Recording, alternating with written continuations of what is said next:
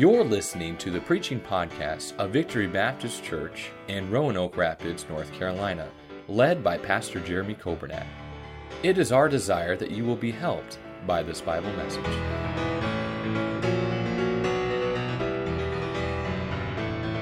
Jeremiah chapter number 12, and we'll read this entire chapter, all 17 verses. Jeremiah chapter number 12 and verse number 1.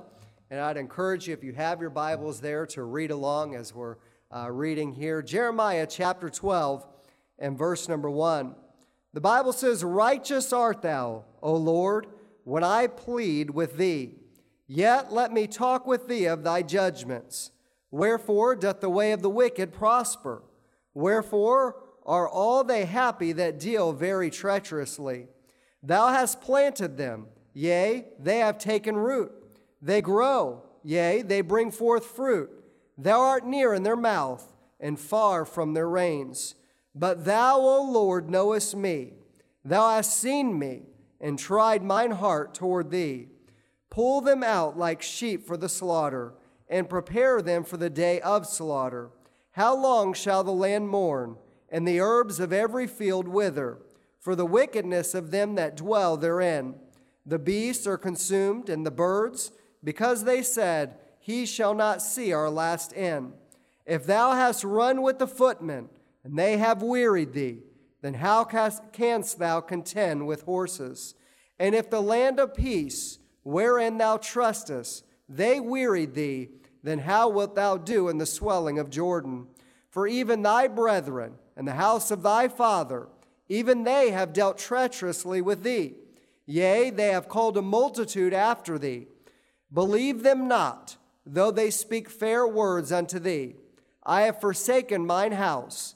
I have left mine heritage. I have given the dearly beloved of my soul into the hand of her enemies. Mine heritage is unto me as a lion in the forest. It crieth out against me. Therefore have I hated it. Mine heritage is unto me as a speckled bird. The birds round about are against her. Come ye, assemble all the beasts of the field, come to the devour. Many pastors have destroyed my vineyard. They have trodden my portion underfoot. They have made my pleasant portion a desolate wilderness. They have made it desolate, and being desolate it mourneth unto me. The whole land is made desolate, because no man layeth it to heart. The spoilers are come upon all high places through the wilderness. For the sword of the Lord shall devour from one end of the land even to the other end of the land. No flesh shall have peace. They have sown wheat, but shall reap thorns. They have put themselves to pain, but shall not profit. And they shall be ashamed of your revenues because of the fierce anger of the Lord. Thus saith the Lord against all my neighbors that touch the inheritance which I have caused my people Israel to inherit. Behold, I will pluck them out of their land, and pluck out the house of Judah from among them. And it shall come to pass, after that I have plucked them out, I will return, and have compassion on them, and will bring them again, every man to his heritage, and every man to his land. And it shall come to pass, if they will diligently learn the ways of my people, to swear by my name, the Lord liveth, as they taught my people to swear by Baal, then shall they be built in the midst of my people. And verse 17, but if they will not obey, I will utterly pluck up and destroy that nation, saith the Lord. Amen. And let's pray. Our Father, we come before you tonight, and we are anxiously awaiting to hear from your word. Lord, I know that I need this truth, and Lord, I've studied it, I've prepared it, but Lord, I need to be reminded again tonight. And I pray that you would help us, Lord, as hearers, as listeners. I pray that the Word of God would work in our hearts and lives. I pray tonight as we are assembled in our various places, I pray for Brother Edmund Dixon, who is going in for bypass surgery tomorrow. I pray for Virginia Cribb, who is recovering from her hip surgery. I pray for Mrs. Fields, recovering from a broken bone over at Liberty Commons. And Lord, I pray for our members, Lord, who are recovering from surgeries. I think of those who have lost loved ones. Lord, my heart is so broken for Brother Mark and Miss Jodina and their family. Thank you for that song that she sung tonight. And what a powerful song, especially for what they have gone through. Lord, I pray that you continue to be with the McKinney family, give them comfort and strength. And Lord, watch over our members. I pray that you'd keep us safe. Lord, I pray that you'd help us to stay encouraged. I pray that you'd help us to stay faithful and true. May we get in your word, and may we stay on our knees like never before. We pray and ask these things in Jesus' name.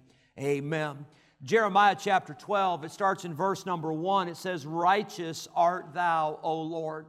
We could be here all night talking about that one statement. I want to remind you tonight that God is always right. Everything He does, it's always right. You say, I don't understand it. I don't either. If I understood everything God did, then He wouldn't be God. But God is always right. Not only is God always right, but He is always good. He's never made a mistake. He's never made a mistake in your life. He's never made a mistake in my life. He's not planning on starting now. He never makes mistakes. He is always good. He is always right. We are not always right. And I know that's hard for some of us husbands to admit, but wives, you could tell us the truth and you could tell us we're not always right. But can I tell you, God is always right. God is good and He is right. Jeremiah, he recognizes that fact because he's getting ready to ask some questions of God.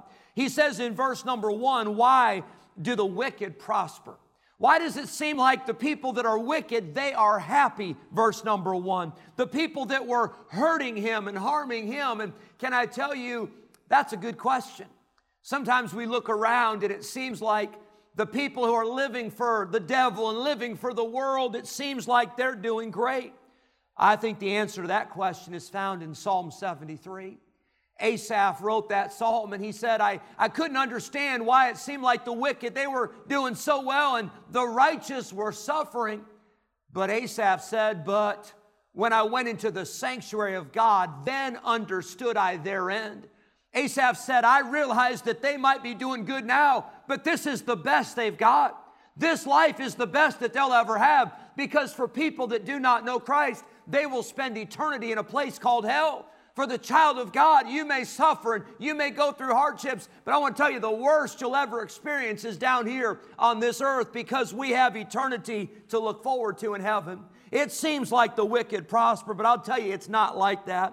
Verse 2, they seem to be planted, they seem to be established, they talk about God, but their heart is far from God. It says in verse 2, thou art near in their mouth and far from their reins. Verse 3, Jeremiah says, but you, Lord, you know me. And I'll tell you, that's a sobering statement, because God does know us. He sees beyond the facade. He sees beyond the front. He sees beyond the smile. He sees beyond the outside, and God sees our heart. And Jeremiah said, Lord, you know my heart. You have seen me. Verse number 3, you have tried me. He said, God, you've tested me. You know what's in my heart. And I encourage you tonight, friend, to allow God to search you and try you.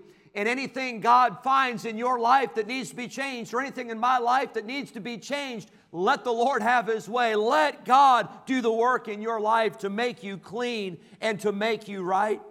Verse number 3, Jeremiah, almost out of desperation, he says, Lord, you know me, but God, I want you to judge them. And if we were in Jeremiah's shoes, I think we'd have said the same thing. He was preaching the truth. He was preaching what was right. He was doing what God wanted him to do, and they hated his guts for it. And Jeremiah said, would you please judge them, pull them out like sheep for the slaughter, and prepare them for the day of slaughter. Verse 4, how long shall the land mourn? The land had been without rain for some time. It was God's judgment upon His people. They wanted to kill Jeremiah. They said, verse 4, because they said, he shall not see our last end. It's almost as if, although they didn't believe Jeremiah's prophecy, just in case he was right, they wanted to kill him so he couldn't be proven right. They didn't want Jeremiah to see how it was going to turn out. They wanted to kill him. Verse number 5. If thou hast run with the footmen, and they have wearied thee, then how canst thou contend with horses? And if in the land of peace wherein thou trustest they wearied thee, then how wilt thou do in the swelling of Jordan? I'm going to come back to this verse at the end, but what's happening here is God is preparing Jeremiah. You see, in the last chapter, there were the men of Anathoth from his hometown that hated him and wanted to hurt him. But God was telling Jeremiah, saying, if you're having a hard time with that, I want to tell you it's going to get harder, because there would be the leaders in Jerusalem that would persecute him. Jeremiah, later in his ministry, he would have a king who would oppose him and a king that would cast him into a pit. And God was saying, hey, Jeremiah, if you're having a hard time now, it's not getting any easier. Verse number 6, we talked about that. Verse 7, God says to Jeremiah, he says, I have forsaken mine house, I've left mine heritage. And of course, God never forsakes, God never leaves his people, but God does remove his blessing. God does remove his hand of protection from them, and God gave them over to their enemies. Verses 8 and 9, we see that Judah was surrounded by their enemies, and there are examples given here of animals. And an animal that is alone, and an animal that is surrounded by predators, and an animal that is being attacked. And God likens Judah to an animal under attack by predators surrounding the animal. Verse number 10, it says, many pastors have destroyed my vineyard. Of course, in the Old Testament, you don't find the word pastor like a shepherd of a flock of people, like a pastor of a church.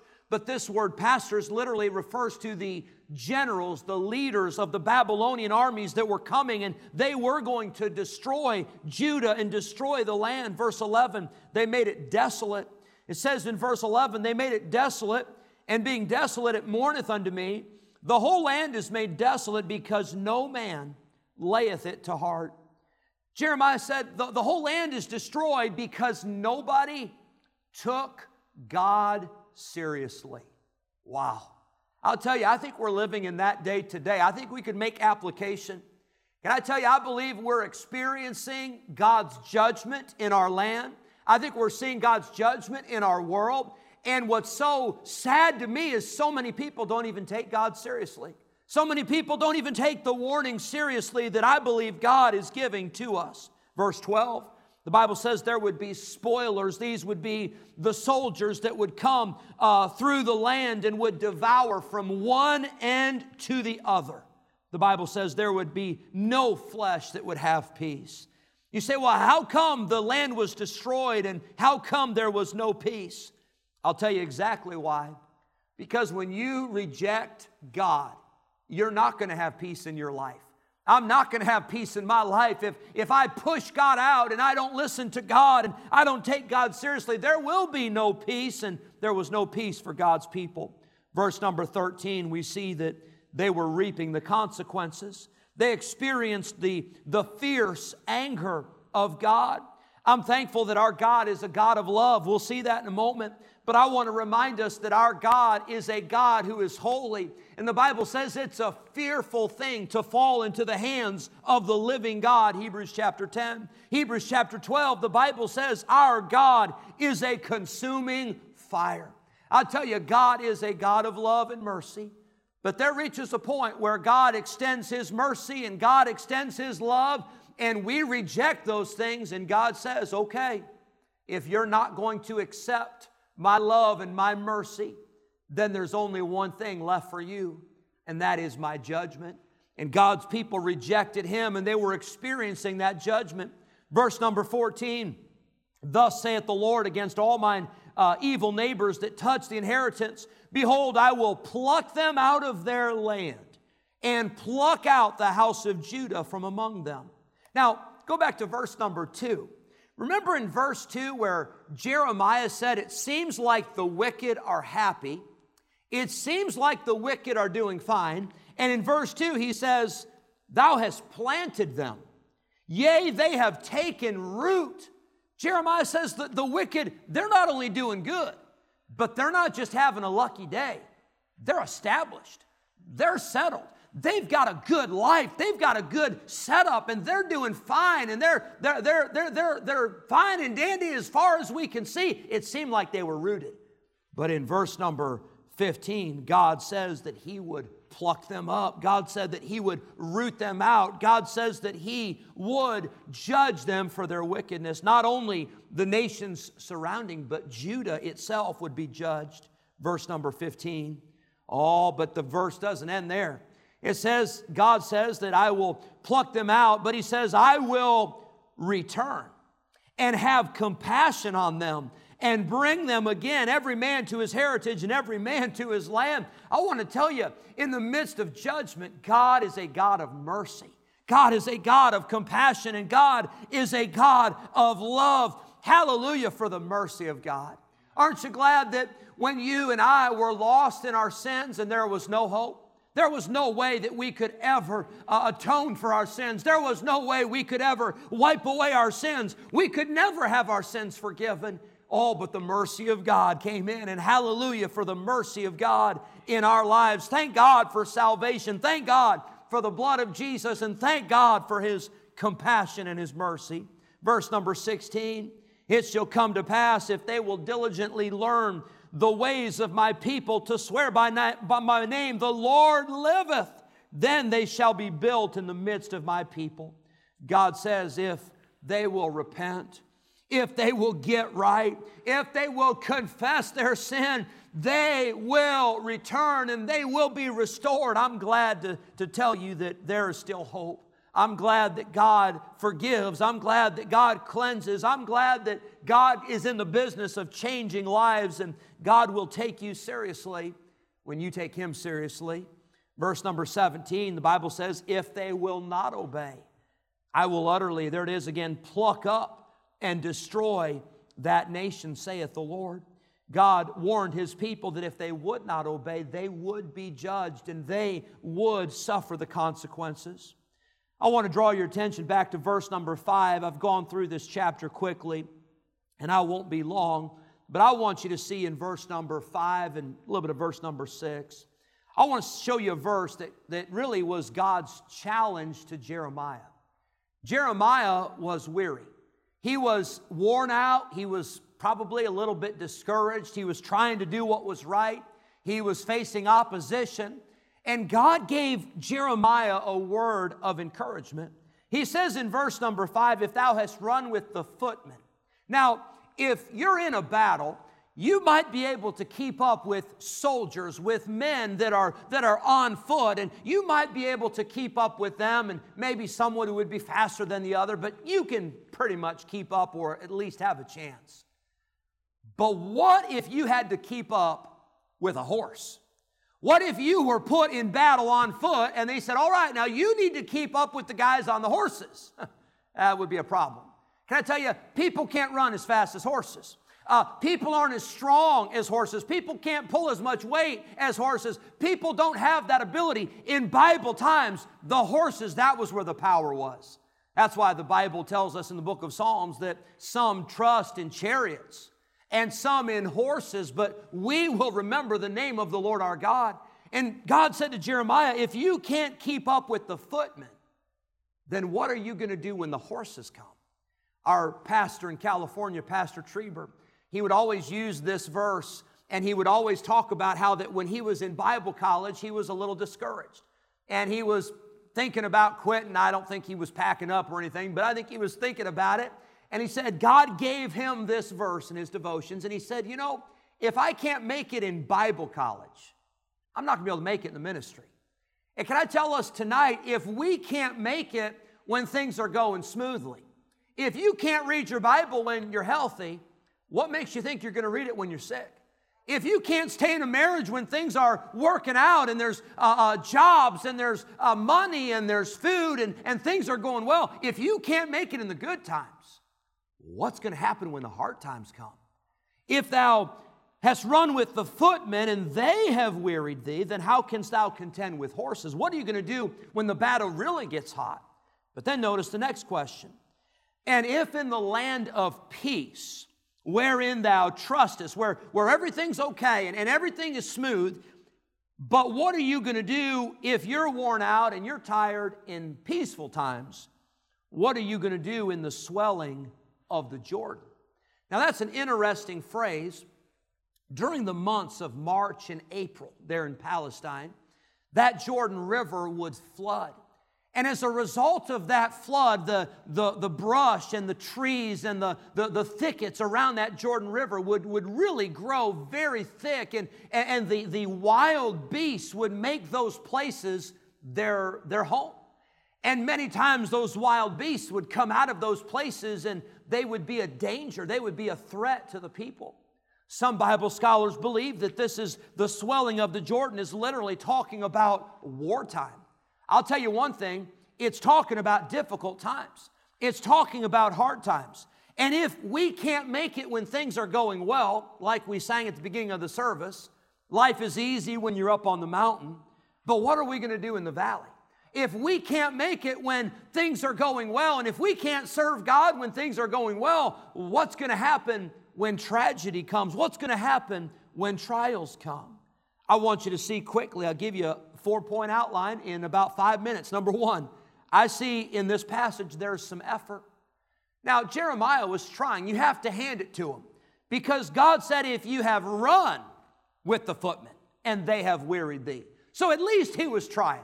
And if you're listening tonight and you say, Pastor, you're talking to me. I'm worn out. I'm weary. I'm tired. And honestly, my life is pretty normal. It's doing pretty good, but I'm wiped out. Well, I'll say this. At least you're trying. At least you haven't quit. At least you're still in the battle. At least you're doing something. But I see, number one, there's some effort. It's going to take some effort. Number two, I see the exhaustion. It says, if you've run with the footmen and they have wearied thee, you've become weary, you've become tired, you want to faint, you want to give up, you are physically, emotionally, spiritually, financially, you are drained, you are depleted. Your battery is on 1% on your cell phone and it's fading quickly. You're done. It's over. There's exhaustion. Can I tell you? We all get weary. And if you say, oh, I never get tired and I never get discouraged and I never have a bad day, you've got other problems like honesty problems. We all get tired. We all face times of exhaustion. We all go through times in life where we just seems like we can't put one foot in front of another. But then I see number three, not only the effort and the exhaustion, but then I see the emergency. There's times in life where we feel like we're doing all we can and things are normal. And then we get the phone call. Then we get the email. Then we get the visit. Then we get the text message and emergency, disaster, hard times, trials, sorrows, heartache. And there are times where it's not the time of peace, it's the time of war. There's times where it's not the footmen you're trying to keep up with, it's the horses, and you're in the middle of the battle. And how do we go on in times of emergency? Proverbs 24, verse number 10, the Bible says, if thou faint in the day of adversity, thy strength is small. Friend, we can't give up when the going gets tough. We can't throw in the towel just because we're tired or just because the times are hard. So you say, Pastor, that's so good that you're telling us all this, and we're so happy you're telling us, but how in the world do we make it when we're putting forth effort? How do we make it when we're exhausted? How do we make it in times of emergency? I find in Isaiah 40 and verse 31, I find the answer. The Bible says, but they that wait upon the Lord shall renew their strength. They shall mount up with wings as eagles. They shall run and not be weary. They shall walk and not faint. Aren't you glad God gives us that promise? That strength doesn't come from you. That strength doesn't come from me. That strength doesn't come from our ideas. It doesn't come from our organization or our planning. That strength comes from one source, and that is God Almighty. He renews our strength. Philippians 4:13, the Apostle Paul, he knew something about trials. He knew something about hardships, but he said, I can do all things through Christ, which strengtheneth me.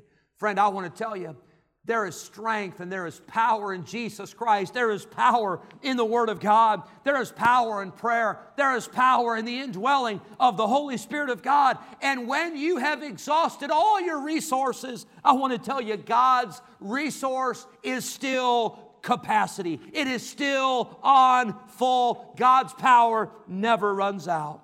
Galatians 6:9, the Bible tells us, let us not be weary in well-doing.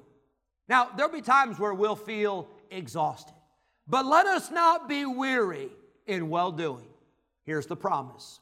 For in due season we shall reap if we faint not. I shared this at the funeral service for Miss Mary McKinney. They spent the day fishing. She was 85. She was out fishing with her son Chris and her daughter Libby. They were out all day, 85 years old, and she came back after all day fishing, and the kids, they thought she was ready to call it quits. But they had fish to clean. They had work to do. And Miss Mary was not about to go to bed or not about to throw in the towel till the job got done. And so they started cleaning those fish. And Chris and Libby, they kept looking at Mom thinking, Mom, are you sure you want to keep doing this? Oh, yeah, we're going to keep doing it. And finally, they asked her, they said, Mom, how do you just keep on going? And Miss Mary answered by saying this, you just do. That's what she said. You just do. You just got to finish. You just can't quit. And I'll tell you how we keep on going. We don't keep on going looking at our own strength, because then we will quit. We don't keep going looking at everybody else's strength, because then we might quit. But we keep going looking unto Jesus. And we keep going in His power and in His strength. And they that wait upon the Lord shall renew their strength. Thank you for listening to the preaching podcast of Victory Baptist Church in Roanoke Rapids, North Carolina, led by Pastor Jeremy Coburnack. For more information about our ministry, please visit our website at vbcrr.org. May God bless you as you serve Him this week.